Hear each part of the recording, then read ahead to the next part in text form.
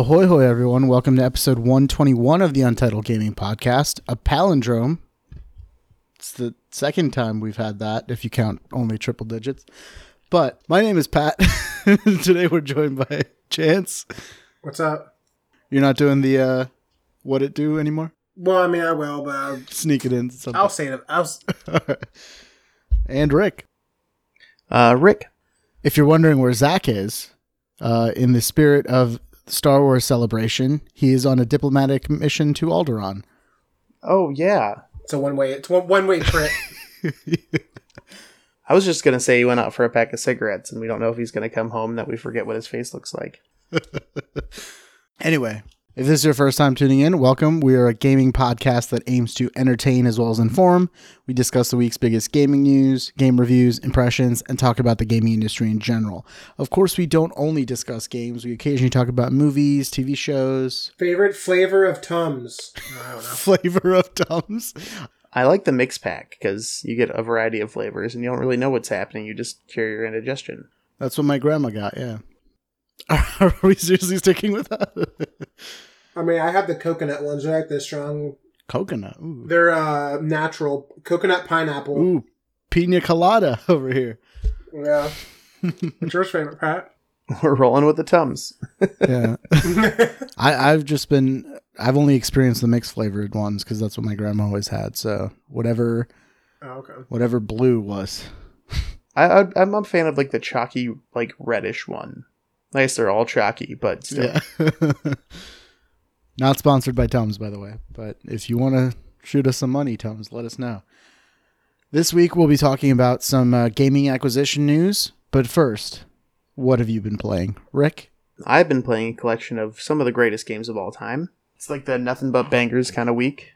So let's start off with Fallout New Vegas. Last time we talked, I had just beaten Metal Gear Rising: Revengeance, and that was a really fun experience. Really enjoyed it. Everything you could ever want out of like a Michael Bay Metal Gear experience. So I decided to go back to a game that I still haven't beaten. And actually I haven't beaten a single game in this series. So I decided to finally beat Fallout New Vegas. I played a lot of Fallout games. Many, many hours. But I've never actually completed one. So I decided to like dig in my heels and try to finally beat New Vegas. It's really easy to get distracted in those kind of games. Yeah, there's a lot of stuff going on. So, I loaded up my game from, I don't think I've played it in over a year. And, one of the main quests of the game is you have to go talk to Caesar and, kind of hear about his lead, about their faction and, what they're about. And then, get this chip. And that chip's, a pretty big a part of the game. So, I found out because they're slavers. Every time I see them, I shoot at them and I kill them. So they didn't like me very much. So I couldn't go to the fort and get the chip. So I eventually got to a high enough level. And I got a companion who also hates the Legion. And we just walked in and we mowed everybody down in this camp. And then you have to take a boat to this fort. So we did that. And then we killed everybody at the fort. Then we went to Caesar's tent. Tossed in a couple grenades. And then finish everybody else off with shotguns, and I killed Caesar. And I would say that's a spoiler, but you don't have to kill Caesar throughout the entire game. I just chose to because I had no other option. Yep. Then I got some bloodlust, and I killed a couple other main characters, our main faction leaders of the game. And now I'm going throughout all the casinos on the strip and just going on a murder spree. If you like to eat people or have slaves, then you're going to feel the wrath of my shotgun. So, Fallout New Vegas is a great game. Another game that I've been playing that's been amazing is called Norco. I believe Pat's been playing this a little bit as well. Yes, I've only played maybe half an hour, 45 minutes-ish. I've played a couple of hours, and it's maybe 32-bit, 2D, kind of one of those... Point and click. Yeah, basically a point and click adventure game. With some small, fun little puzzles there. But the story takes place in, futuristic New Orleans. And, the mystery surrounding it. And you get to play as a couple different characters. Don't want to give up too much of the story, but one character you're trying to find basically what happened to your brother. And your mom had passed away from cancer, which is why you came back. And the other character you play is your mom while she's sick of cancer and like kind of getting into this giant mystery. So I'm excited to see where the two stories kind of head to a point. And the music is amazing. I was actually recommended to me by my friend Brad, who's a huge fan of apparently the band who helped like do the music for this game. And I started playing it, and I'm actually like, wow, this is just a really great game. A lot of fun, great story, a lot of fun elements. So Norco, like, holy cow, I did not expect that to be that good. Yeah, kind of. So with the first like 40 minutes or so, it reminds me a lot of Disco Elysium, where you go in thinking it's going to be like a run-of-the-mill, story, and then it kind of just keeps expanding and digging deeper and stuff. So definitely looking to play a little bit more than what I have. I am enjoying it. It's just there's a lot of stuff out, so I haven't been able to spend too much time with it. And it is on Game Pass on PC for those of you who want to play. It's not on console yet, but if you have PC, very easy game to run on your PC. I would have no doubt it would be a super easy game to run on your PC. And then finally got my hands on a game. Pretty sure it came out 2020. But if I would have played this game when it came out, it would have been my Tuggy nomination for Game of the Year. I don't care what else came out that year. It hasn't been available to me because I haven't had a PS5. But finally, it came to Xbox Game Pass. It is a very morbid story where you crash land on an island. You find all these creatures that are nice and cute, but you need to feed them to other creatures. And then basically, if you feed somebody a strawberry will, like, their arm will turn into a strawberry, or a carrot, their leg will turn into a carrot. And it is just insane. And there's all these cute little creatures that are just trying to get by on this island. And these people come in and invade them and just like start eating all these creatures. And it's very brutal. I do not recommend this game for kids. But holy cow, this has been one of the greatest games I've ever played in my entire life. And it is called Bugsnax. Ooh. Talking about Bugsnax. Bugsnax.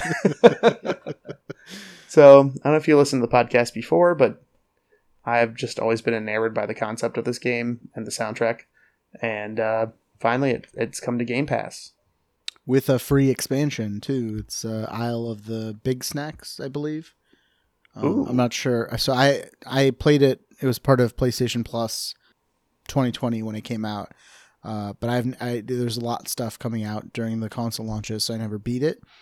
But it did give the hints of like a sinister undertone, or like more going on in this island than you were led to believe, and you're kind of like unraveling the mystery. So I do want to kind of pull on that thread a little bit more now that it is on Game Pass and I can play it on like cloud and stuff. I might go back to it and see if I can beat it. Yeah, there are like a lot of little like overtones of just like, oh yeah, everything's fine, look at all these bugs. And first I thought it was going to be like a Pokemon Snap where you take pictures but you're kind of like catching them. Mm-hmm. And then like it's like, oh yeah, now feed me this one. It's like, this is a sentient being. Like, he's saying his name over and over again. Yeah, like, I'm a carnivore, but it's not like this thing that's saying its name and is actively like hiding from me. Like, I don't know, makes me feel kind of dirty. So I'm all about it. I love it. I'm excited to play more. A lot of fun games that kind of go along with all the like different tools that you get to use. Trying to think what else. Those are like the three main amazing games that I've been playing. Another one I've been playing has I got Hammer 2. That was a free Oculus game a couple weeks ago, and it's just like wave after wave of enemies, and you just have unlimited like pistol ammo, and you blow up trucks and stuff like that. It's pretty dumb and very cheap, but it's a lot of fun. Nice. I played a little bit of the VR chess game, which I didn't know what I was expecting. Is that just like there's a chessboard in front of you, or are you like and you one sit of the at a pieces, table, like Harry Potter? No, you basically sit at a table.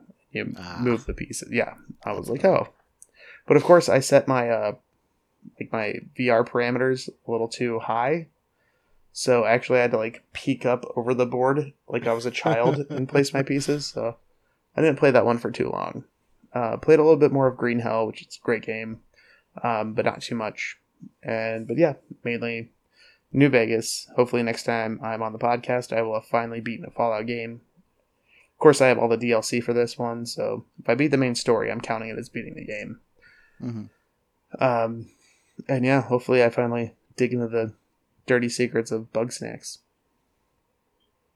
All right, Chance, what have you been playing? Not too much. It was my birthday last weekend. Happy birthday, Chance. Yeah, I just spent a lot of time playing board games, I guess. So still games, but in a physical sense. Some of the just normal stuff I've been playing, of course, like Final Fantasy XIV, just a little bit of Wonderlands. And I did get on Halo for a little bit as well. Season 2? I just played... their Season 2's out. I just ended up playing one of the 12v12 game mode or whatever. It was kind of hectic. Last Spartan a lot Standing. going on, and... Is that what it's called? Yeah. Or I didn't play the... Oh, it was like the bigger maps, like vehicles. So you just meant Big Team Battle. Okay.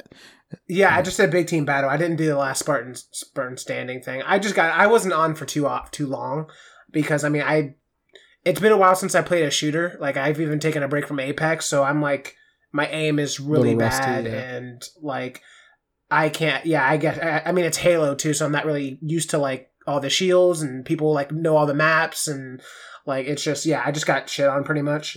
But, I played that for like, I don't know, maybe an hour at most. And then the one new game that I did play was Blood Hunt. That's the vampire BR game that came out free to play on PlayStation 5 and PC Steam. It's essentially like a third person, kind of like Fortnite, but there's like a big city, and it seems like their games consist of like 50 players. It's not even like a 100-player game. It's like 50 players. And essentially, you pick a character that, they have their own like classes and have their own different abilities. Some work well with a team, some work well solo. Yeah, like... or whatever kind of play style that you might like. Me and Chance played a couple games, and you were like the healer person, right? Yeah, I didn't play that character very much, and I didn't use her abilities correctly, and I didn't really utilize her abilities to the fullest. I did play some games by myself. I did actually win a game. My first game, I came in 8th place. I think my second or third game, I actually won. Nice. I mean, it was pretty fun. Like, you start as a vampire, and you have, there are NPCs around the map, like just like civilians. You can go and, when you use your vampire sense, they will glow one of 4 colors, like pink, purple, orange, and I think like blue or something.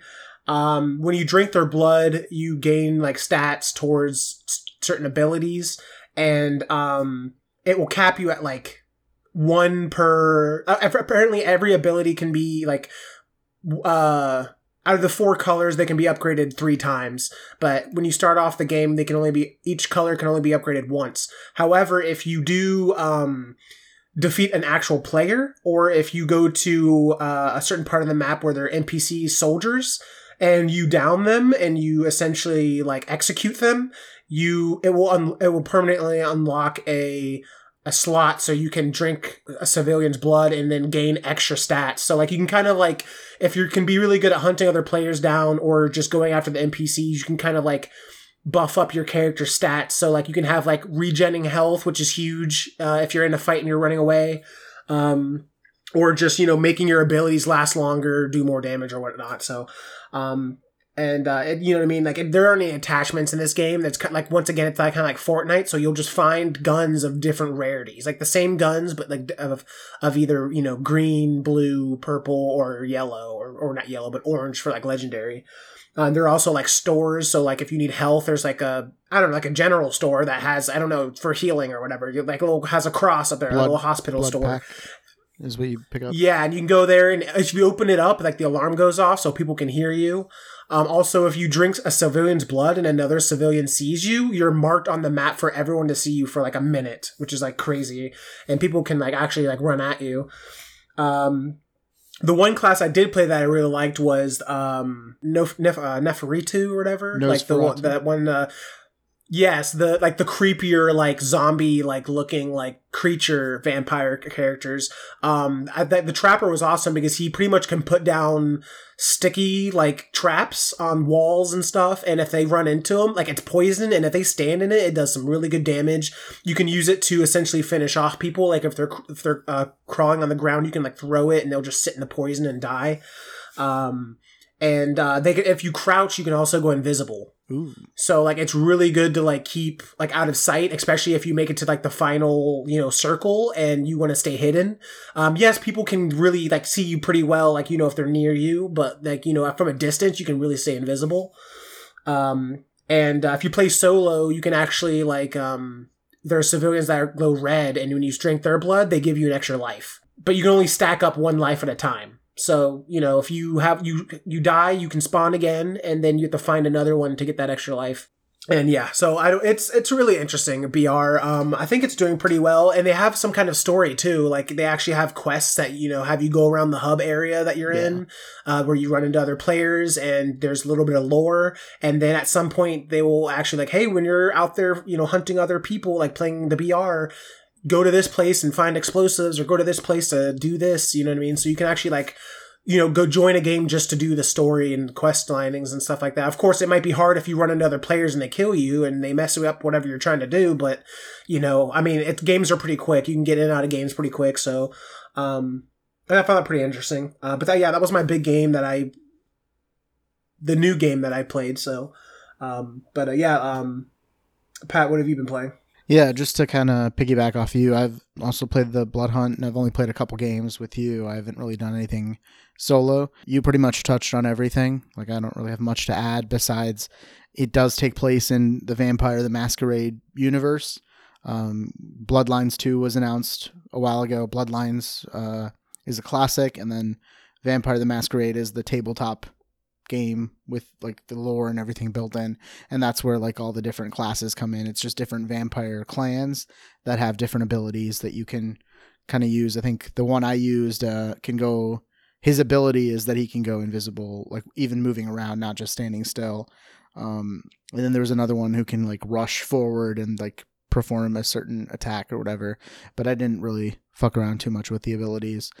Yeah, I like the customization. That was actually pretty cool. Like, I love how at first I thought, okay, you have to be female to get these abilities, but you can actually just change your character, male or female. And then, of course, obviously for the, when they want to add customization, like microtransactions and stuff like that, like, they actually look pretty cool. Like the cool suits, you can have like glowing eyes. I'm sure it's going to get really crazy, as this BR goes on. So. Yeah, so definitely worth checking out. It's free to play if you're looking for something new in the battle royale genre. It doesn't really rewrite the rules or do anything vastly different, but it is a nice change of pace with the lore of Vampire the Masquerade.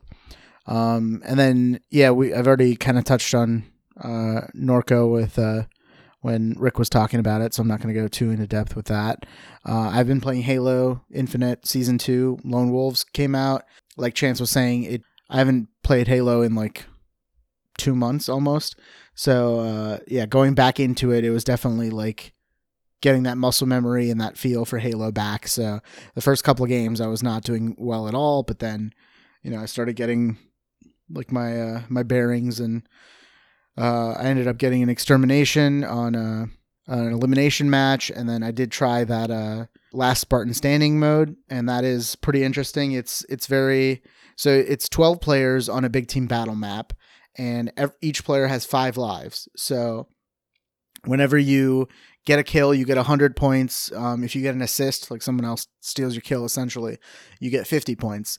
And you earn at certain numbers of points, you can upgrade your weapon. So you'll start off with a disruptor and a pistol, and then you can like slowly upgrade to an assault rifle, and then a commando, and then a shotgun, and then eventually a battle rifle. And then like battle royales, you'll have a shrinking danger zone that keeps coming in, and it'll do damage to you if you stay outside. So kind of like funneling everyone together.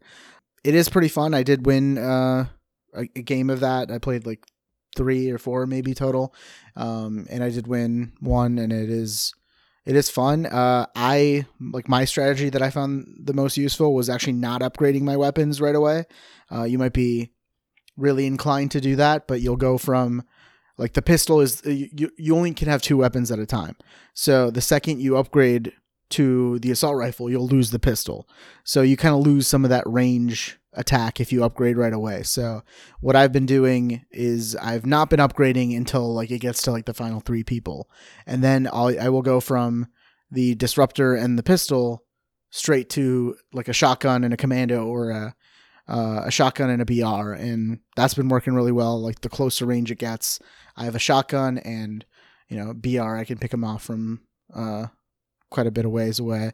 And then as you don't start with grenades spawn randomly on the map, so you can pick them up.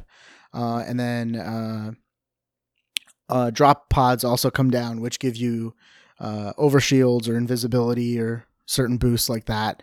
And then the last thing is if you kill somebody and it's their last life and they haven't like used some of their points to like upgrade, they will drop those points. So you can actually, without killing people, get enough points to upgrade slowly if you're just kind of like going in and kind of hiding and getting the XP points. But you do, like, the XP points are marked on other people's maps so they can kind of see when someone else is taking them. But so far it's fun. The matchmaking is only on the brand new Big Team Battle map. I think it's called Breaker that they have.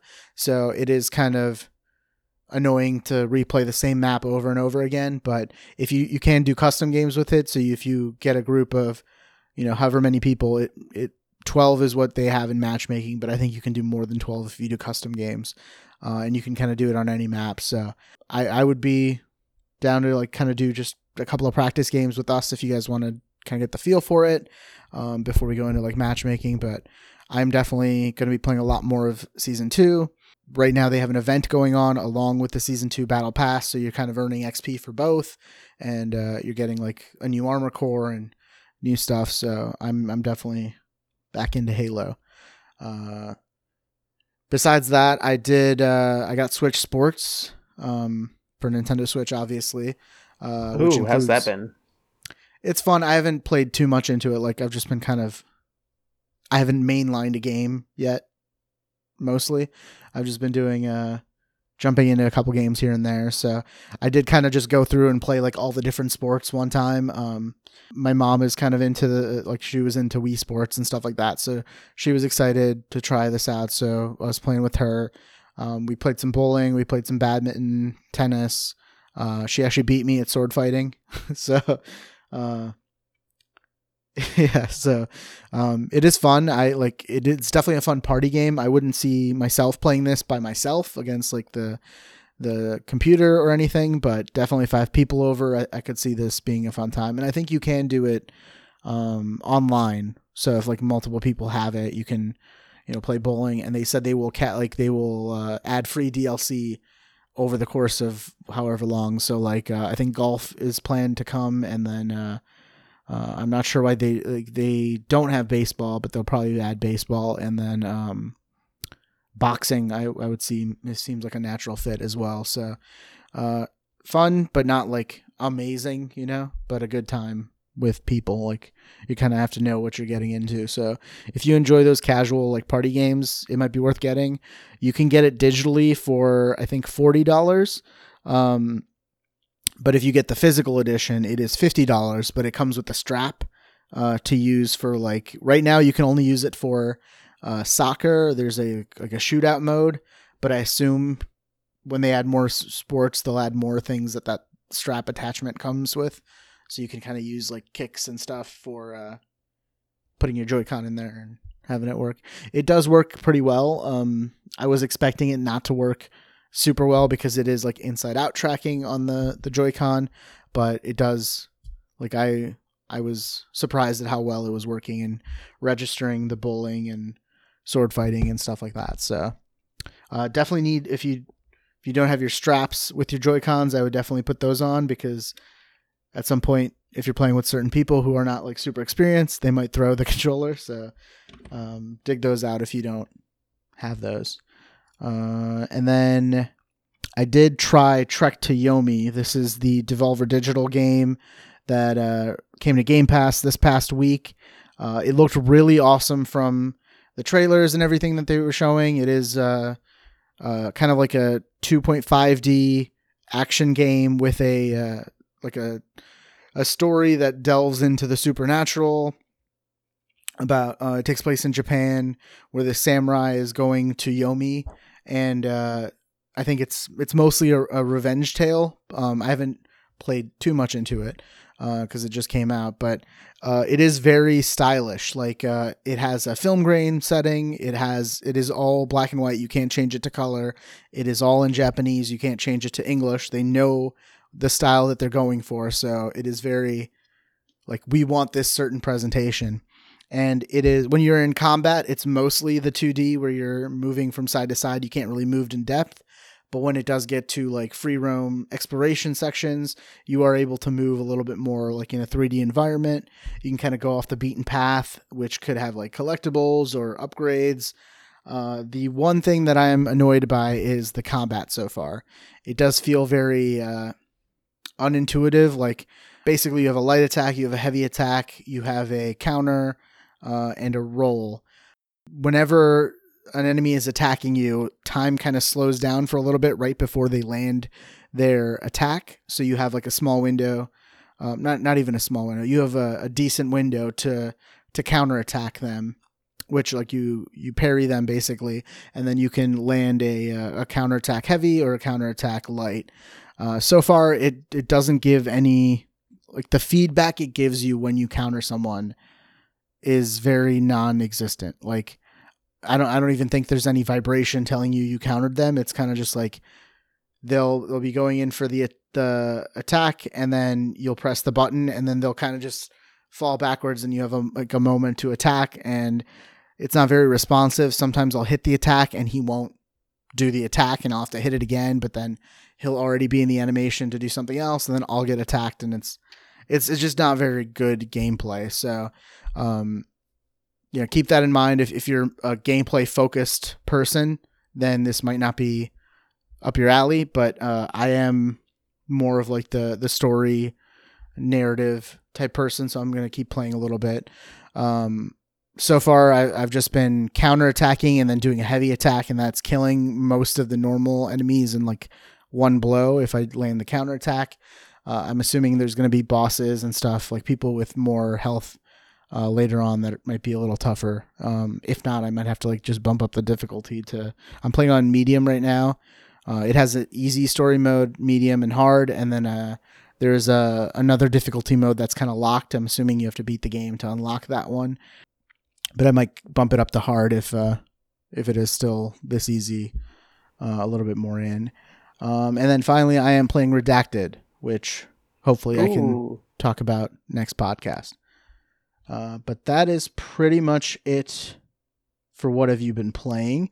Before we move into Not So News, I do want to talk about a new section we're going to kind of be doing for the podcast, which is delays and new dates. So the Mario movie was delayed via a tweet from Nintendo of America.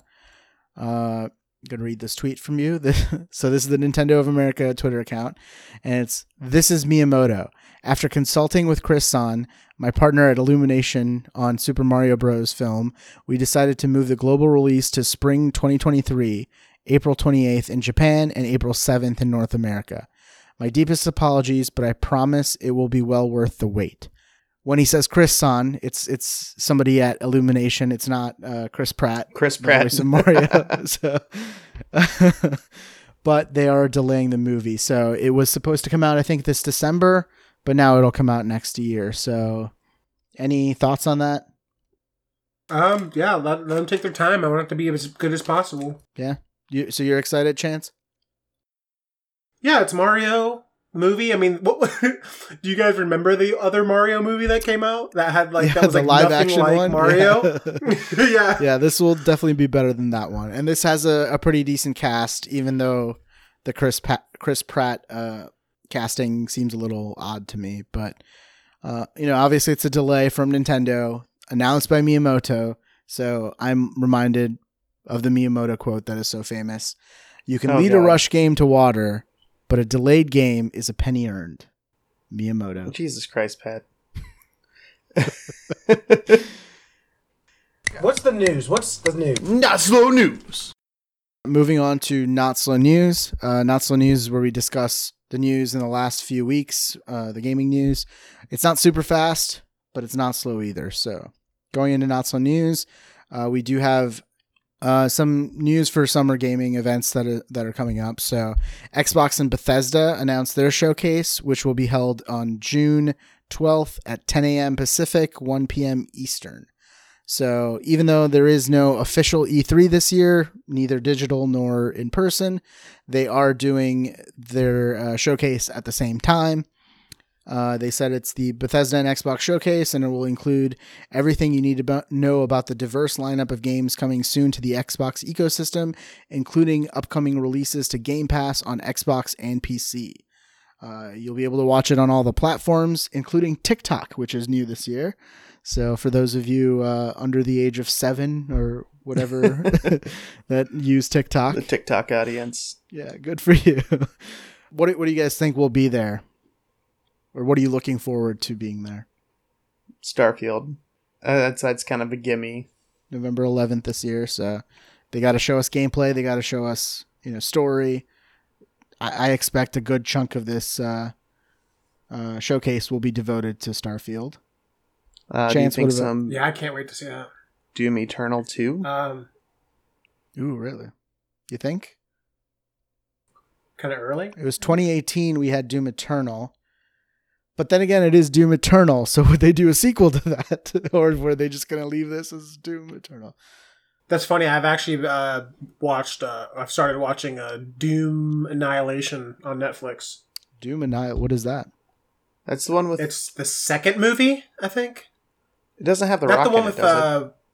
No, I think that's the first one. Yeah, the first one has Rock. Yeah, was that's in the just first Doom. one. Okay, so I didn't even know there was a sequel. Yeah, that was the... Yeah, it's not good. Who's in it? It's not good. All right. But yeah, that's a Doom movie. So a video game movie on Netflix. If you have nothing else to watch that, I guess. If you have literally nothing else to watch that. Your standards are ridiculously low. Yeah, I expect Redfall will be there. They announced Redfall last year. It's supposed to be coming summer, which, we're almost in summer now. Spring is closing very soon. So We have Call of Duty. So technically the Activision deal has not gone through yet. So do you think? No, probably not. But they did just announce Modern Warfare 2. So maybe, who knows, if they have I don't know if that would be considered like collusion or something to sign a deal for you to market Call of Duty on the Xbox showcase, but who knows? Yeah, I think that actually breaches Sony's thing, right? Because Sony right now has like the deal with Call they of do Duty, get the at least until this goes through. DLC. So yeah, they couldn't do that. So I don't know. Whatever's announced, I'll be happy with. Do you guys think Avowed would be there? I think Avowed would be there. Yeah, I'd be excited for it. Honestly, how much have we seen about Avowed other than that little teaser? Just that CG trailer. It seems to me like out of all the games Obsidian is working on, Avowed is the one that was announced earliest. So that should be the one theoretically furthest along. It should be, but I'm kind of hoping it was just like a fake out and it's New Vegas 2. Did they say, what about that one game that got canceled? I thought someone, I don't know if you put the dragon out one article. Yeah, the dragon one. The guy listening to like his headset and you like ride on a dragon and it was apparently like co-op or something. So yeah, that was a third party deal with Platinum Games, and the director of that canceled project released a statement I think a couple of months ago where he's like, I want to restart this project. It seems like Microsoft is in a different place than they were in 2016 when we canceled it. And, he basically publicly pleaded with Phil Spencer to get that game restarted. So it could be if talks improved, now would be the time to announce that. I don't know. It could be. Hellblade 2? Hellblade 2 release date 2022. Really? You think it's going to be this year? Be cool if it was. It would be a fucking, mic drop if that is the case. But I think with Starfield and Redfall second half of the year, it's probably not something we'll be seeing.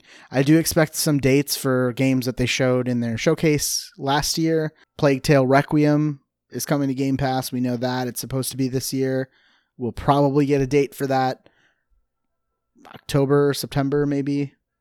Somerville, another indie game from Jumpship that they announced as coming to Game Pass day and date. So hopefully we get that is still slated for 2022. So hopefully we get a date for that. Yeah, I don't know. I expect some third-party games to come to Game Pass as well, because that's a big thing that they like to do with their showcases. Last year it was Back for Blood. You guys have anything in mind that you think would be a good day-and-date Game Pass this year? Oxenfree 2. I would love that. Yeah, they do have a good relationship with Night School, but Night School was bought by Netflix. I'm not sure if that throws a wrench into it or not, but maybe Netflix wants to work with Microsoft. Yeah, I don't know. What about Gotham Knights? I could see that possibly doing well on Game Pass. It is. They're not saying it's a games of service, but they're saying multiplayer. So I don't know. It looks like multiplayer. You do a big. I don't know. You do like an instance where like it's like I don't know. It's like doing like a story mission together with someone, and I'm sure there are going to be a bunch of different costumes and characters. You know what I mean? You can play. Eventually, they'll maybe unlock more characters you can play as. So yeah. I don't know. I mean, if it is on Game Pass, I would for sure check that out. But I don't think I would spend money on it on the release. Yeah. So we are a little over a month away from that. So it's actually coming pretty quick. So it'll be here before you know it. Speaking of summer game conferences, Jeff Keighley also announced his Summer Games Fest stream. That's actually going to be on June 9th. 11 a.m. Pacific, 2 p.m. Eastern. He did say that they are teaming up with IMAX. So it's going to be in certain IMAX theaters. You can kind of like register and go see it like in the big screen for the full immersive experience, which is funny because his parents actually like have the copyright for, or like the trademark for IMAX. Like they're the ones who developed that technology. So seems like a natural fit. Like he had some nepotism going on there. Yeah. And then it is funny that they are not calling it, like last year they called this event, like the first of Summer Games Fest, the kickoff event. So do you guys think the fact that they're not calling it, there's only one date that he's announced for Summer Games Fest, is this going to be like a one and done stream? Like, is he putting everything into this stream, or do you think it's going to be more disjointed like it was last year? I'm kind of hoping that it's disjointed. Like, it was kind of fun just kind of having like the pop-ups, and it made it seem bigger, even though it wasn't that big. You might end up with a 30-minute conference from Saber Interactive that nobody cares about. Yeah. But still, it was something. It was just like, it was sprinkled all across summer, and I really enjoyed it. If it's kind of one big thing, then I hope it is condensed a little bit more. Like if, like this is June 9th, Xbox is June 12th. If Nintendo goes like, I don't know what, June 10th, June 11th or something, in between there, and we have like a week to 2 week span where a lot of these major companies go, I think that'll be like, it'll have that E3 feel without needing E3. And then you could have the smaller, Saber Interactive or Gearbox could do their own, or, Devolver could do their own a little later on. Sony is they've been doing their own thing for a couple years now. So I expect, like, last 2 years, they've done a showcase in September. If they do it again this year, it's officially a pattern. I do think that's something that works well for them. So I expect them to do a showcase in September. But of course, Ragnarok is supposed to come out this year. So they may do like a smaller state of play focused just on Ragnarok in maybe like July or something. We've kind of gotten off track with that though. Speaking of Summer Games Fest, what do you guys expect to be at Summer Games Fest? Oh, everything. Everything. All the things. They did announce Midnight Suns, Marvel's Midnight Suns. Oh yeah, I heard it's going to get delayed though. Did you know? Yeah. From my sources. From your sources. I believe it'll be there. It did recently get rated in Australia, I believe, which means it's probably nearing release. It was supposed to come out in March, and then it got delayed to second half of the year. So I could see this coming out in like August or something like that. Fingers crossed for Hollow Knight Silksong, Oxenfree 2. Netflix wants a neutral place to announce or to showcase off the date. Chance, what about TMNT? You could see that coming here. I'm kind of excited for it. I have 2 games on my wish list right now. for like my Nintendo Switch, because as I mentioned before, like there are certain games I like playing on certain console that I have, and yeah, exactly. Like, TMNT's kind of have that like retro TMNT side scroller beat 'em up kind of game style, and I'm really looking to play that. Another one, which is kind of like out there, is a Digimon game. I love Digimon. I know Pokemon was the more popular one, but Digimon, there's a Digimon Survivor. Apparently has like multiple endings, and it's going to be like a more serious, mature Digimon, and it's like it's a strategy game, like a grid strategy, kind of like similar in a sense to Triangle Strategy. Maybe not like as like the fights won't be as long. I have no idea, but it's like a strategy game. So I'm really excited for Digimon Survivors as well. But yeah, TMNT, I am really excited for. I'm here like they're already. It's coming. I mean, I don't think it has a specific release date, but it is slated for 2022. It has to be soon. If anything, maybe they might do, hey, it's releasing now, like it's releasing Stealth today. drop, yeah. I wouldn't be surprised. Yeah, like because there's been so many videos. Like I think there was already, what was the event that happened a couple weeks ago? PAX or something? No, it wasn't something else. I don't know. They did have like Game Developers Conference. Is that what you mean? Yeah, there was like stations where they played TMNT. So I mean that's already, people are already playing it at these events. There are a lot of videos online. It has to be coming out soon. Like, and I'm excited for that. Yeah, I assume they're just doing like bug fixing and stuff, because this was one that was supposed to come out last year and then it got delayed, or am I misremembering that? I don't know. I think it was just everyone knew about it, but it just didn't have it just went like silent. Radio silent, and then all of a sudden it's like, oh, all this news on it, and it's probably going to come out. I wouldn't be surprised. It's going to be a stealth drop probably like that day, or maybe like in the next week or something after this event. Yeah. Again, a little bit less than a month away if you're listening to this on the day this podcast is released. Moving on to some PlayStation news. We recently got a report from one of the PlayStation internal sites that they are now requiring developers to create a 2-hour game trial.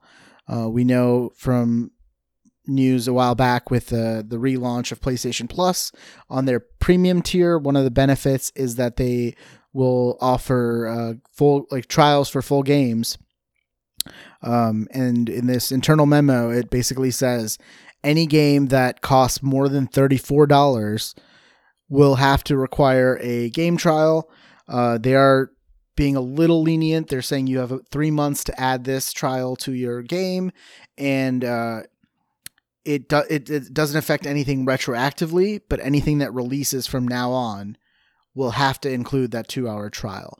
So it also does not apply to VR games, because some of those might be only 2 hours long, even though they cost over $34. So what do you guys think about this? Good for consumers, bad for developers is kind of the vibe I'm getting. Yeah, it seems kind of shitty for developers. Well, yeah, I mean, so the demo is obviously free, right? If you are part of the highest tier on PlayStation Plus, you'll be able to access. We talked about that. That's what, like $20 a month? It's like 18 or something, but yeah, 18. Much. I mean, yeah, you're paying a little bit more for a premium service. I do kind of like that, but at the same time, yeah, it's not good for developer. Oh, personally, this is what I see. For the consumer, they can play a game for 2 hours, make a decision whether they like it or not. To make a decision if the game's even a complete game, you know what I mean? It's not buggy. It's not half-assed released like a lot of games seem to come out nowadays. And before buying it. So if obviously, for example, Saints Row like it would hurt the developer in August. You'd be able to play 2 hours of that to kind of see if you like it or not before you buy it. Exactly. And then if it comes out as a buggy mess, you're like, okay, well, thank God I didn't spend $70 on this game. Yeah. And it's for the developer, it's like shit. Like maybe we hastily made this game and we can't just release it. Now we have to actually, I don't know. You know what I mean? Well, I just feel like a lot of games, I'm not saying everyone does this, but there's certain games where they come out as a buggy mess and it's like, it could, yeah. How did they allow this release? That's certainly well, one now of they the have the added possibilities. pressure. They have the added pressure of making this 2-hour game trial. Yeah. So from the internal memo, we did get some clarification a little later on that you can create a custom demo if you want, but if you don't, Sony is basically going to time limit the first 2 hours of the game. So you will be able to just play that. The problem with some of that is, though, certain games, the first 2 hours are not representative of the next 10 hours or the next 12 hours that you're playing. It could just be you're playing the tutorial section, which is a bit slower paced. You haven't unlocked like some of the abilities and stuff, and then the game really opens up. For example, Guardians of the Galaxy. The first 2 hours, kind of slow. You're getting like a little bit of character development from like talking with Rocket Raccoon, but you haven't really seen the depth of combat, and the combat is probably not the big star of that game. Yeah, but just playing the first 2 hours of that game, I probably would not have. If something stopped me in the first 2 hours, I probably would not have continued playing. But the fact that I bought the game, I'd already paid for it. I was forced to like play a little bit more. And there's a lot of games that I feel like that happens. Like that first 2 hours is not a good representation of the full experience. So. Yeah, I don't mean to interrupt, but I don't know. Maybe this mentions it later on, but you play that 2 hours. If you decide to buy the game, will it carry over, or do you seriously have to start all over? They haven't specified. Hopefully it would. I don't see why it wouldn't if it's like just a time trial of the full game. Maybe if they create like a special demo that is 2 hours of like the middle of the game to give you a full experience, that might not carry over, but I would hope it carries over. You know, you would assume. Well, I think what might happen is, what I could see is, as soon as the timer runs out or the custom demo runs out, it will essentially like kick you out and be like, oh, purchase the full game here and then to maybe continue or something like that. Yeah. But yeah, I don't know, something like that. Yeah. Like this is a good thing for consumers, but again, they are locking it behind a paywall. You have to have the highest tier of PlayStation Plus to be able to access this. The $34 number is a little weird. You know, we've seen indie games that could be $35 to $40 that, you know, maybe are 6 to 7 hours long. So if you're playing 2 hours of that, you're playing a good chunk of that game. So some people might just, you know, there's games you can complete in 2 hours that, you know, would fall into this 2 hour, like the time trial here. So I'm not sure if it's like a case by case basis where like the developers could be like, hey, can we only do like a 30-minute trial? Cause I think that's more than enough to get a feel for our game. And we don't want to give away too much of our game or something like that. So I don't know. Also, I don't know if, like, I don't see why Sony would. It seems like they're not going to give any sort of cut to the developers of these major games or whatever, because they're getting more money. This is a benefit that they're getting money from a subscription service from the people that are subscribed, but they're not going to give, like, you know, if 2 million people play the demo for the next Saints Row game, are the Saints Row developers going to see any of that? If none of those people buy that game, are they going to see any part of that subscription? I doubt it. So I don't know. I don't know how I feel about this. Mixed feelings. Yeah, it seems dirty. Yeah. But it could be just a way for, because Chance, you kind of did this with Elden Ring. Xbox has the policy where if you buy a game, you've played less than 2 hours, and it's within 2 weeks of your purchase, you can refund it, right? Like you could just do that. Like that was just, you just had to click a button, or yeah, I went on to the Xbox website. I signed in under my account, went into my purchases, essentially my purchase history, and I refunded it. And I'm like, I know this game's amazing, but I'm just not into this style of game. So I got my money back or whatever. So I kind of have a similar story I want to share on PlayStation, because the day they announced Miles Morales with Spider-Man Remastered is the day I bought the digital copy of Spider-Man 2018. So it was $20 because it was on sale. So I bought the digital copy of, because I knew I was getting the digital PlayStation 5. I bought the digital copy of Spider-Man 2018. And then that same day, they're like, for $20 on top of Miles Morales, you can get Spider-Man Remastered. So I'm like, obviously I want that. And I wanted to like refund it because I knew Xbox's policy is like so easy to go in and refund it. I logged into the site, could not find anything for me to do a refund. I had to call Sony, and then Sony's like, no, we can't refund it because you've already started downloading it. Not even that I had played it, that I had started downloading it. So I'm like, but you guys just announced this. Like how is that? Like, I haven't even touched it. Like, what are you guys talking about? And eventually the guy's like, all right, that's fine. We can do this one time. But our policy is that if you start downloading something, you cannot get a refund for it. And I'm like, okay, wow, that's... We might want to tell everyone very that. restrictive. But no, they probably don't. Yeah. I mean, Nintendo is actually very similar too. I forget what game it was, but I digitally downloaded a game and I wanted to return it. And they were like...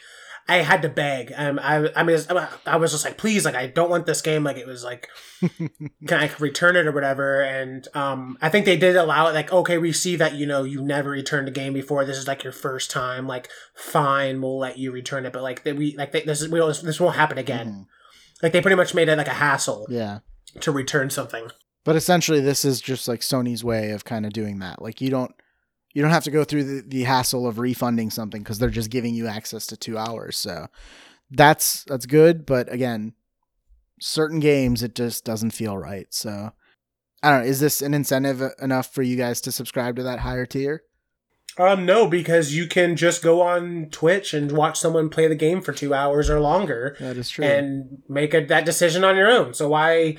yeah, you're not playing it yourself, but I mean, there's ways to get an idea. You can just watch a video on YouTube. You can watch someone's 2-hour demo on YouTube. You know what I mean? Why spend the extra money to do it yourself? You can just watch someone do it for and just pay the standard subscription. Yeah. So again, mixed feelings there. Anything else to add? Nah, it just feels off. Moving on. So we did get some news for Ubisoft games. So I did make a little section called Ubisoft games. Where are they now? Starting with Prince of Persia, The Sands of Time remake. We got an update from the Prince of Persia Twitter account on May 3rd.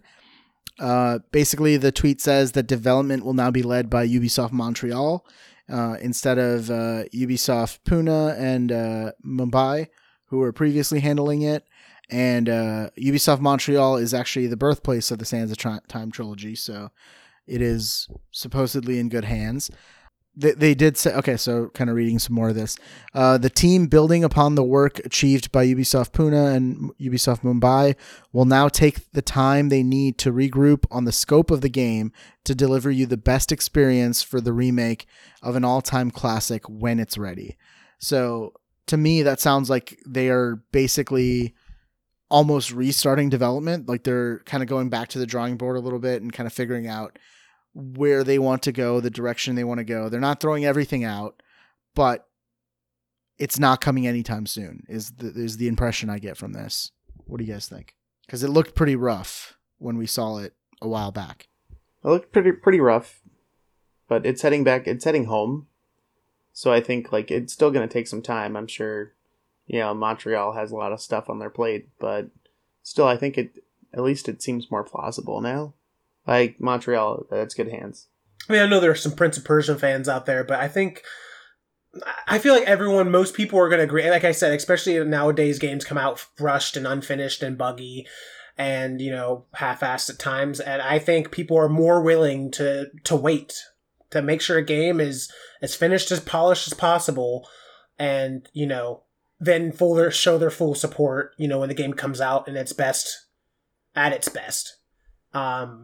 So yeah, I mean, take the time, you know what I mean? It's not, if I hear, if they send out a memo on social media or something like, hey, we're taking your time on a game, everyone will be like, yes, do that. You know what I mean? Like, I feel like you'll very rarely find people who are like, no, I wanted the game now. And, stuff like that. People are typically like, yeah, take your time, make sure it's perfect. And it'll come out when it comes out. Communication is always good when they're kind of upfront about the reasons why it's being delayed and stuff like that. Again, it reminds me of the Miyamoto quote. You can lead a rush game to water, but a delayed game is a penny earned. Miyamoto. God damn it. So, just if you're excited for Prince of Persia, you're probably having to wait a little bit longer, but it should be a better game for it. Talking about Skull and Bones now. there was a gameplay leak on Reddit. Somebody who claimed to be an alpha tester leaked some gameplay footage. The leak showed both naval and on-foot exploration, naval combat and on-foot exploration. It's unclear if this is the build for the alpha before it went through the reboot, like last year. I think July 2021 they announced that, or if this is, so it's either before that or it's after that, which means it'll probably be a more accurate representation of the game. The footage did show a hub area similar to like the tower in Destiny, where like everybody can like group and you're able to craft items, visit shops, and then kind of like accept quests to go on missions. They did encourage players to like group up into the teams of 3, which is the maximum. Different missions had different like recommended players and stuff like that. So even though they're saying you can play the whole game on solo if you wish to, I think it is more kind of ushering people to that multiplayer side of it. Naval combat appeared slightly more complex than Assassin's Creed, with kind of like different attacks you had to do and like brace at different times and kind of do like repairs mid-battle and stuff like that. They did also say that players need to prepare beforehand to make sure that they have enough resources to keep their ship in good health and enough food and drink to keep their crew's morale up. So if you don't do that, your boat's probably going to sink if you don't have enough stuff to repair it, which means players will respawn and then they can go and collect their cargo from like where they sunk, or the crew will mutiny against you and the crew will take over the ship, and this just returns you to like the outpost and you have to kind of like get a new ship or something like that, and maybe you can fight your old crew or something. That would be interesting. But yeah, so that's kind of like the naval side of it.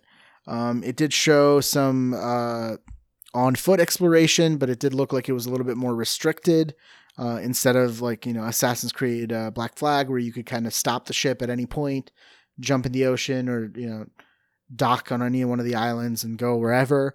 You could only dock in certain ports where you could walk around and kind of only do it for like certain parts of it. It didn't seem like there was any like different hubs. Yeah, it didn't seem like there was any towns on foot combat like you had in Assassin's Creed. It seemed like all the combat was the naval, and then on foot was just like the small sections of it. So, what do you guys think?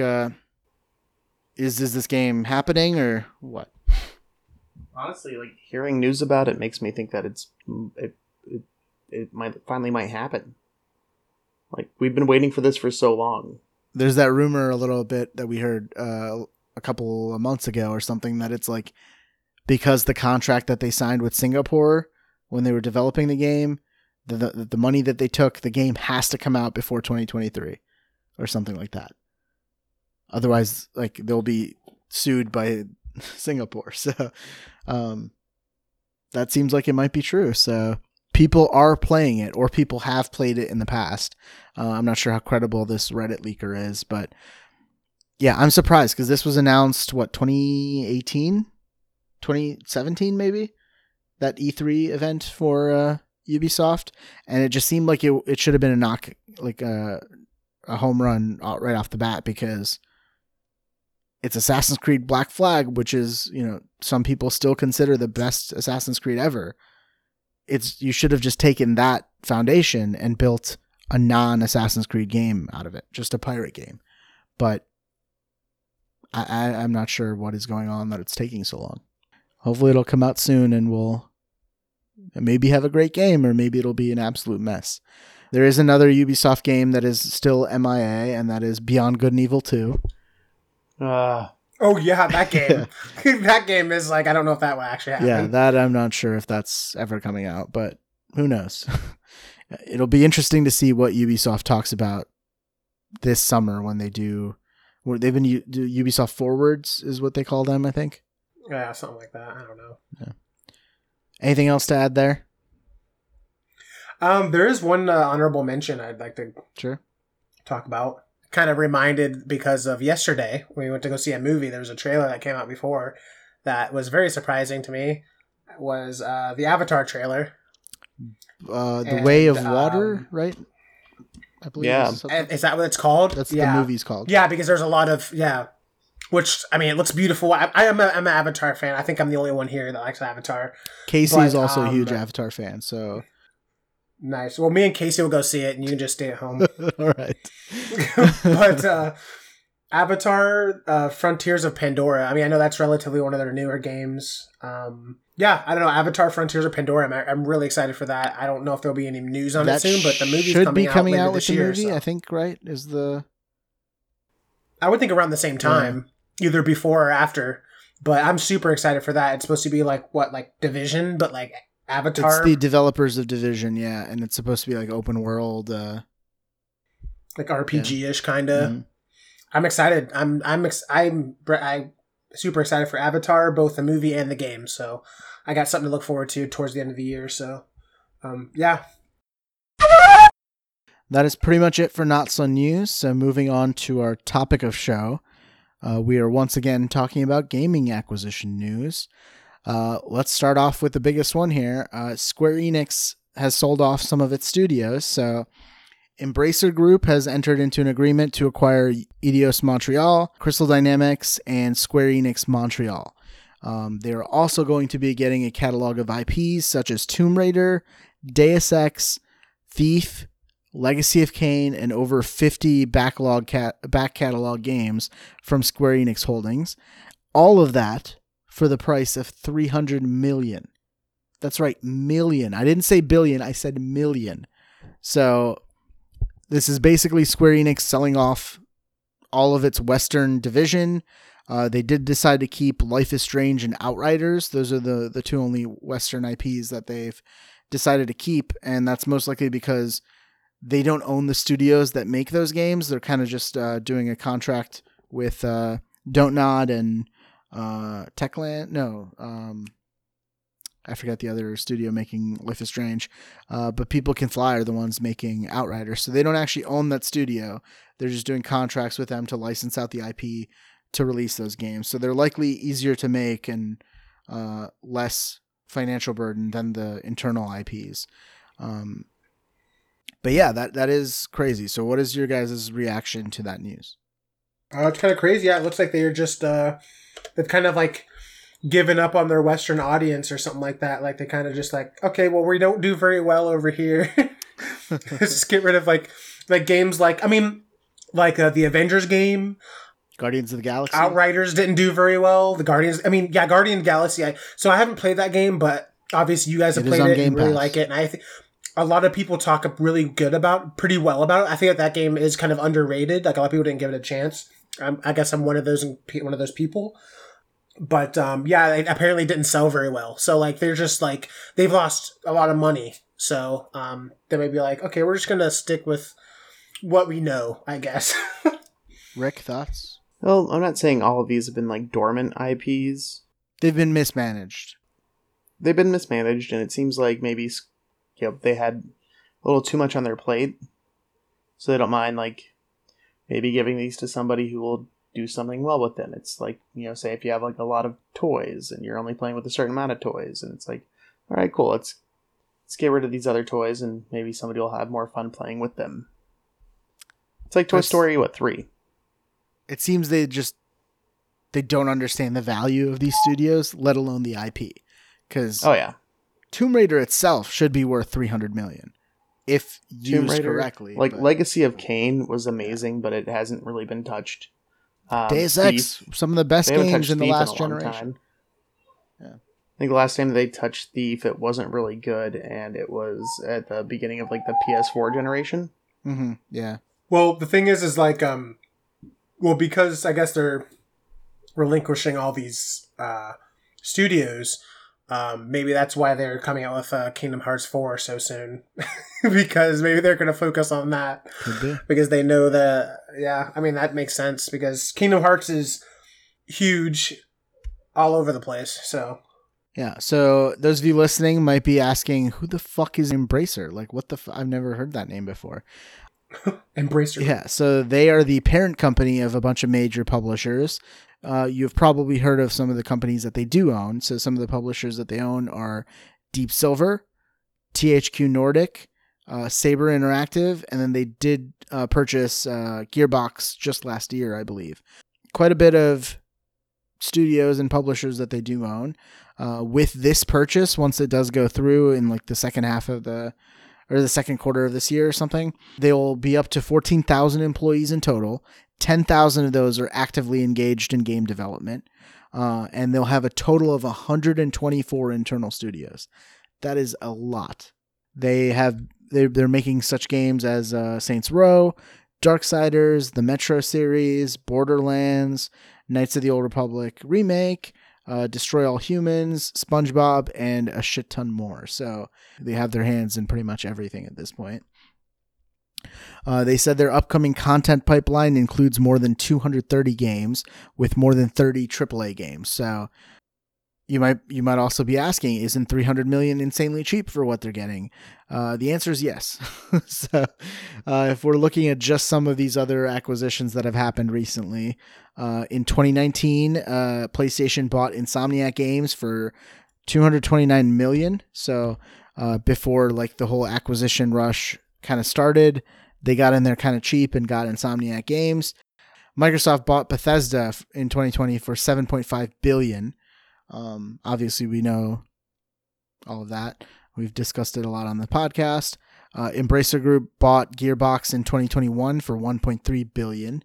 Activision Blizzard King was acquired for $68.7 billion just at the beginning of this year.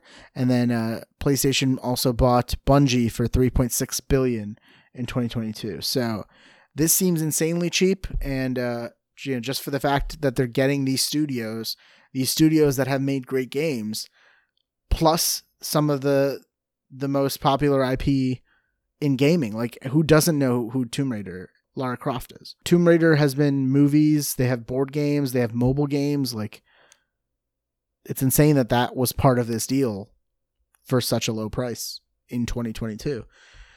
So, the reason it was such a low price is mostly because of mismanagement from Square Enix. That's the short answer. The long answer is that Square Enix pretty much felt that their Western division wasn't worth the hassle. So recently, from the Western division, games like Avengers and Guardians of the Galaxy are what we've gotten in like the last couple of years or so. Avengers, we've talked about it a lot. It is a game that they were relying on as a games as service with microtransactions, and to kind of keep the legs of people playing and spending more money getting cosmetics and feeding into that, in addition to buying it for $60. That was their goal. Unfortunately, they gave that game to Crystal Dynamics, which is not known for making those type of games. So there's just a lot of fumbling out the gate. It wasn't enough content. People didn't like the gameplay. They thought it was repetitive. Heroes didn't feel unique enough. And even though it did have a compelling, unique story that was different than the MCU and all that stuff, people just couldn't get over that initial, I don't like what I'm seeing part of it for the game to really sell well or have any sort of success. So they've been working on it for the past 2 years to try and add content. They released Spider-Man, they released Black Panther, Wakanda content. I think they've tried, but they have not been able to be successful with that game. And, right on the tail end of that, Eidos Montreal released Guardians of the Galaxy. And I think Guardians of the Galaxy suffered from the perception of Avengers. Avengers was not well received in the public eye, and some of that bad press, I think, affected the sales and the reception of Guardians of the Galaxy. And that's why a game that won Best Narrative at Game Awards just last year didn't sell well, is not really talked about these days. Chance hasn't played it, even though it's on Game Pass, because of that perception of Avengers, I'm sure, right? Yeah. I mean, to me personally, I feel like I know that there's a difference between the two, but yeah, some people who are just casual may be like, oh, like, superhero Marvel games aren't good or something. I don't know. But, I don't know. I know that Guardians is a good game. I haven't played it, so, but from what you guys say. Yeah. Definitely worth a play. But Square Enix clearly did not see the value of keeping these studios around. In the last 3 years, Both Crystal Dynamics and Eidos Montreal have generated a combined revenue of $489 million, but the expenses have been roughly $474 million. So essentially, in the last 3 years, they've only made $15 million from these two studios, which they probably see as like not worth it to keep around for that little of a profit. Multiple of their games from these studios have failed to meet their sales expectations, and theirs being Square Enix's. We know recently from the stats released by Embracer Group that the Tomb Raider reboot trilogy sold 38 million copies. It seems insane to me that that is not enough for you to keep, making those games, because that was just over the course of a 5-year span. We got Tomb Raider reboot in 2013, and then 2015 we got Rise of the Tomb Raider, which is the best of the series in my opinion, and that was a deal with Microsoft who co-financed it, so that even shouldn't have been too much of a thing for you because they had a 1-year exclusivity for that. And then we did get Shadow of the Tomb Raider in 2020, I believe, or 2019 maybe.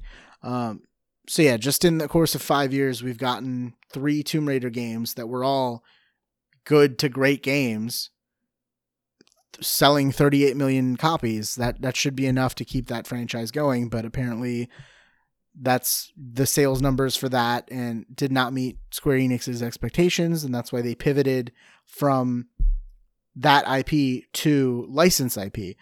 We kind of saw the same thing with Eidos Montreal, where both Human Revolution and Mankind Divided only sold collectively 12 million units, which could be seen as a disappointment, but that was never a huge IP to begin with.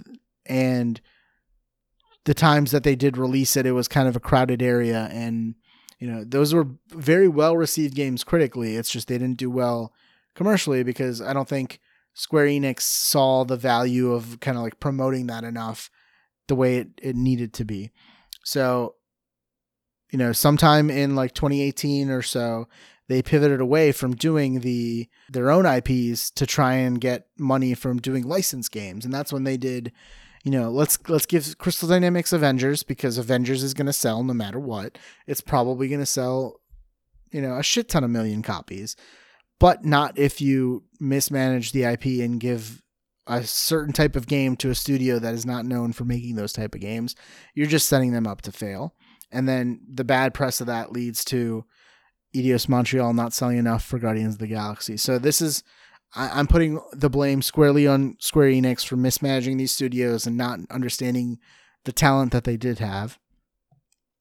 The other rumor going around is that because these studios were not generating enough revenue, they're kind of seen as like a hindrance to Square Enix's portfolio. So they're selling off the lower portions of their portfolio in their eyes that is not making the most money to make themselves look better for an upcoming acquisition.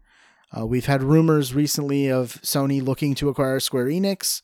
Now with like kind of like the trimming of the fat, it could just be that this is a deal that would be Square Enix is looking better in the eyes of Sony because they don't have the bloat of the Western division to worry about. They just have the Eastern studios, which they've already formed close relationships with. We know Final Fantasy is getting exclusive stuff for Sony with Final Fantasy VII Remake. Forspoken is going to be exclusive. They're doing a lot of exclusive stuff with Sony, so it seems like a natural partnership, an acquisition without the Western division. It makes sense for them to trim the fat and then Sony to acquire them. That's the rumor that's been going around. Again, we don't hear a lot of rumors about these acquisitions until they kind of happen. They're surprises to us. So it could just be that this rumor going around is complete, bullshit. But it does make sense to me in terms of this Embracer Group selling so quickly and for such a low value. Square Enix has also said that they want this transaction to allow them to invest more into blockchain, AI, and the cloud. To me, that sounds a lot like keywords that make investors start to drool because they think they're going to make a shit ton of money. But we know all of these companies that have said they're investing into NFTs or blockchain or stuff get a shit ton of bad publicity from actual gamers who don't want games to go down this route. And they eventually end up changing their policy and going back and saying, like, we're not going to do that anymore. So I don't think NFTs and blockchain and stuff is going to be profitable for them, but it could just be something that they're saying to kind of keep investors happy with this sale. So what does this mean for the future of these studios that they sold off? So Crystal has said that they are going to continue working on both Perfect Dark and the newly announced Tomb Raider game. So that's good that, they're still continuing the projects that they've started on. Eidos Montreal, on the other hand, I don't know if they will be able to continue to work on Guardians of the Galaxy. That seems like a marketing deal between Square Enix and Lucasfilm Games to get that IP or to get the license of the Guardians of the Galaxy. It doesn't mean it's impossible. I'm assuming Embracer would have to come in and kind of talk to Lucasfilm to get that license again for them to be able to continue to work on it. Lucasfilm Games has been pretty eager to give out licenses to games where they think it would be a good fit. So in this case, they've proved that they can make a good game. They've won a game award for best narrative. Yes, it hasn't sold well, but maybe with the right marketing and the hype of coming off of a really popular game, I'm assuming the sequel would sell a little bit better. Maybe Embracer could think, though, that, we don't want to pay for an exclusive license from Lucasfilm Games, so you're not going to work on Guardians of the Galaxy 2. You might have to do an internal IP, which could be beneficial because maybe Deus Ex comes back, because we know Deus Ex has been on a hiatus because of low sales in the eyes of Square Enix. So overall, I don't think under Embracer these studios are going to get as big of a budget as they would have gotten under Square Enix, but they might get a little bit more freedom to work on stuff that they want to work on, as opposed to being forced to work on like games as service game in terms of Crystal Dynamics, or not being able to work on the sequel to Deus Ex, which Eidos Montreal was kind of taken off of. We haven't really talked too much about Square Enix Montreal because they've mostly been doing mobile games for Square Enix. So like the Lara Croft Go, the Hitman Go, Deus Ex Go, like those type of games is what Square Enix Montreal was working on. I'm assuming with this sale, they'd have to change their name. They're not going to stay named Square Enix Montreal when they're no longer part of Square Enix, so maybe Embracer Montreal or something like that.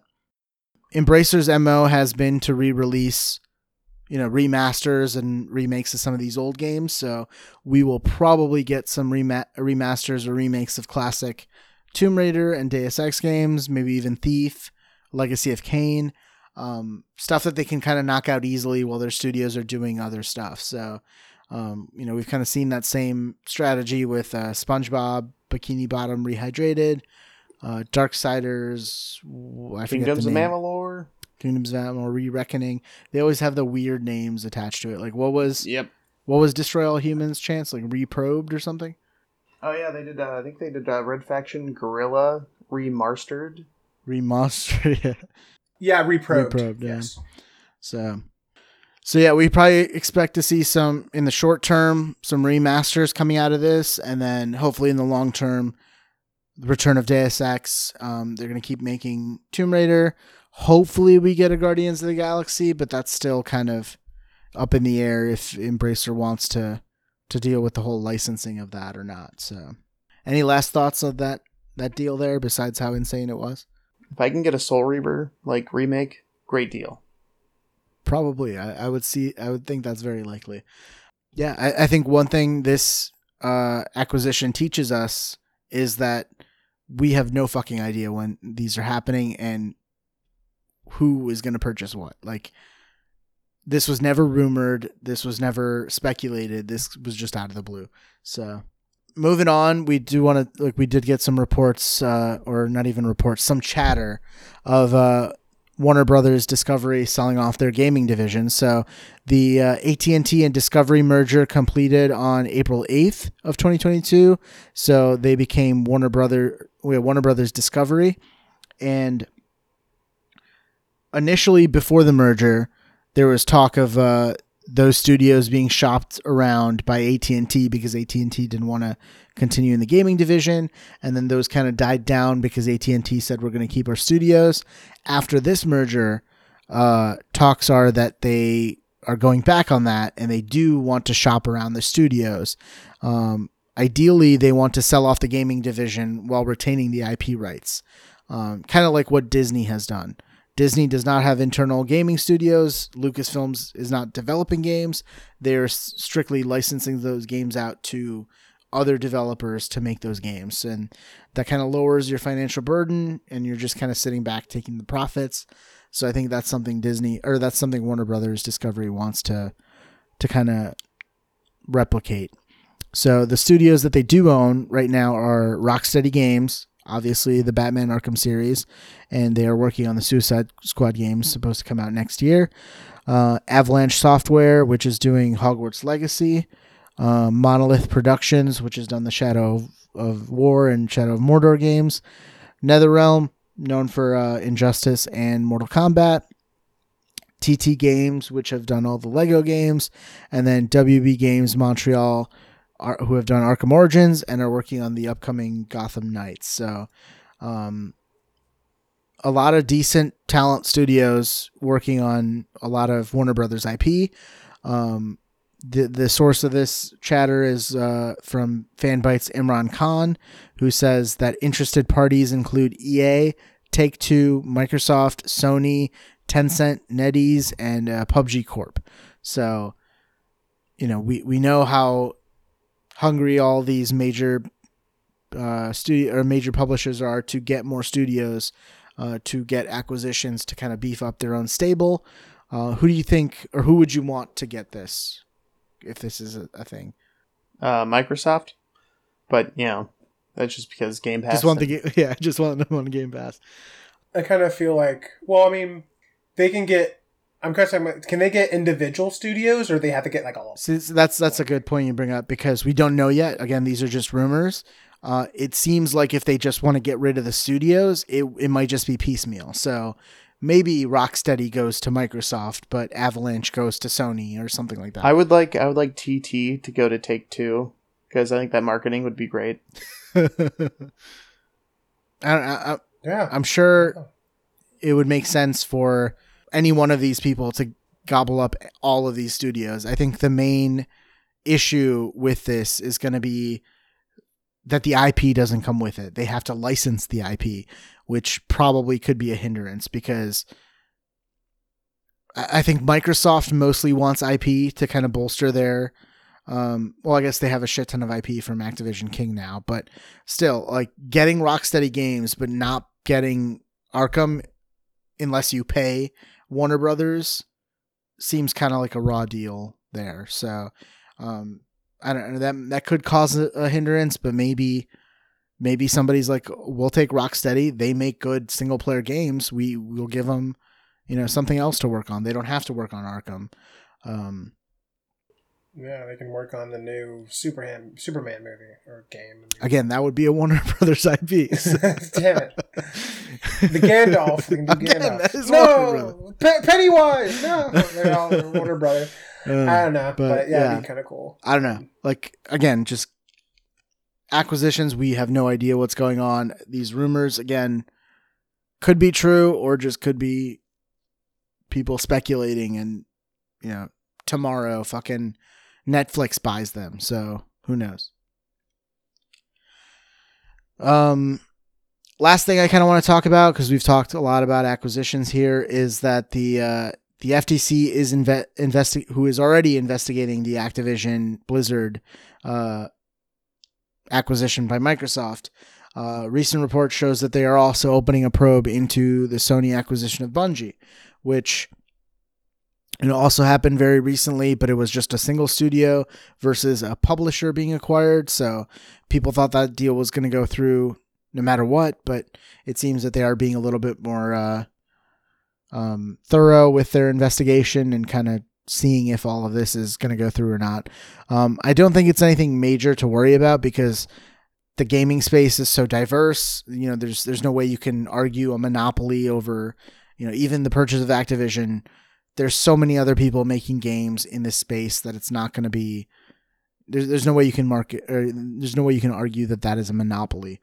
You know, we get reports of new game studios opening up pretty much every month. Some of those are actually from people who have, you know, owned shares of major companies that have been bought, and they are kind of going and opening up a new studio after leaving the major developer that was just bought. So, kind of like the circle of life in game development. It seems to me like this administration, like the Biden administration, just wants to kind of like seem like they're tough on this sort of thing.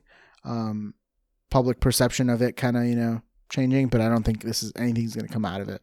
Anything you guys want to add to that? Nope. Yeah. Not really.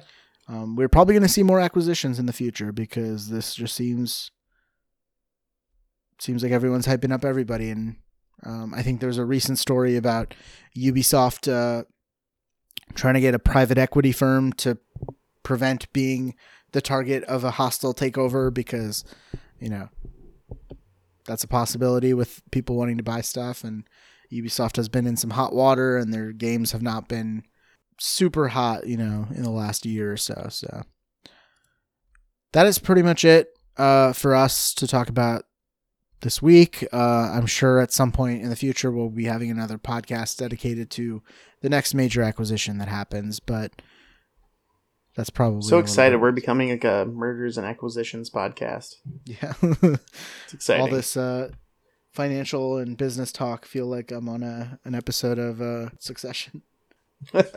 What's the temperature? Subpar subtitles. Wow. Moving on to Subpar Subtitles. So Subpar Subtitles is a game we like to end the podcast with, where we basically take the principle that game developers like naming their games with franchise : subtitle, and that's SUB-TITLE. We've been keeping track of scores all year. I forget what the scores are because Zach has them. Because we haven't been keeping track. We'll look it up retroactively. Yeah. But anyway, scores are something. We will figure them out soon, but we will... I love how you're like, we've been keeping track, and no. Somebody has been keeping track. But anyway, I basically take a fake subtitle and I intermix it with a bunch of real ones, and it's our panel's job here to figure out which one is the fake one. So, you guys ready? Mm-hmm. All right. Yeah, let's roll. A War of the Worlds story. Family Disruption, Tung Fu, Chernobyl Unexplored, and Raged with an exclamation point. So I will say those again for those of you listening at home. A War of the Worlds story, Family Disruption, Tung Fu, Chernobyl Unexplored, and Raged. Chance. Why don't you go first? Let's do C. C. Tung Fu for Chance. Rick? A. A War of the Worlds story. So, now you guys have the option to either keep your answers, and you get 3 points if those are correct, or you choose to risk it and say all real or all fake. If you say all real or all fake, and that is indeed the case, you'll get a total of 6 points. So, Rick, what will you decide? I'm going to go all fake. Rick is going all fake. Chance? I know the answer is C, so I'm just going to stick with C. Chance is sticking with C. Are you guys ready? Gray Skies, A War of the World story. Real game. 9 Witches, Family Disruption. Real game. Tung Fu, not a real game, which means Chance gets 3 points. Swan, Chernobyl Unexplored, real game. And Jagged Alliance, Raged, real game. So Chance officially on the board there. I say something so ballsy and I actually get it right. Okay, I had no idea. I had no fucking idea that was the answer. I had no idea. You seem so positive. I had no idea. Like you just said like, yeah. I know for a fact it's right. So I mean, he did. Well, I willed it into existence. You really fucking did. Chance is magic. Thanks for listening. Remember, you can catch us on Google Podcasts, Apple Podcasts, Stitcher, or Spotify. You can reach us with any questions, comments, concerns, or talk about how Zach has, been at Alderaan for a while and they haven't really, I felt a great disturbance in the force. But anyway, at the Untitled Gaming Podcast at gmail.com. Don't forget to follow us on all our social media. On Twitter, we are at TUGPOD. On Instagram, we are at TUG_POD. On Reddit, we are at r/TUGPOD. And on Facebook, we are the Untitled Gaming Podcast. On Twitch, we are at twitch.tv/TUGPOD. And we ask that you subscribe and leave us reviews. 5-star reviews for us. 1-star review for every other podcast. All right.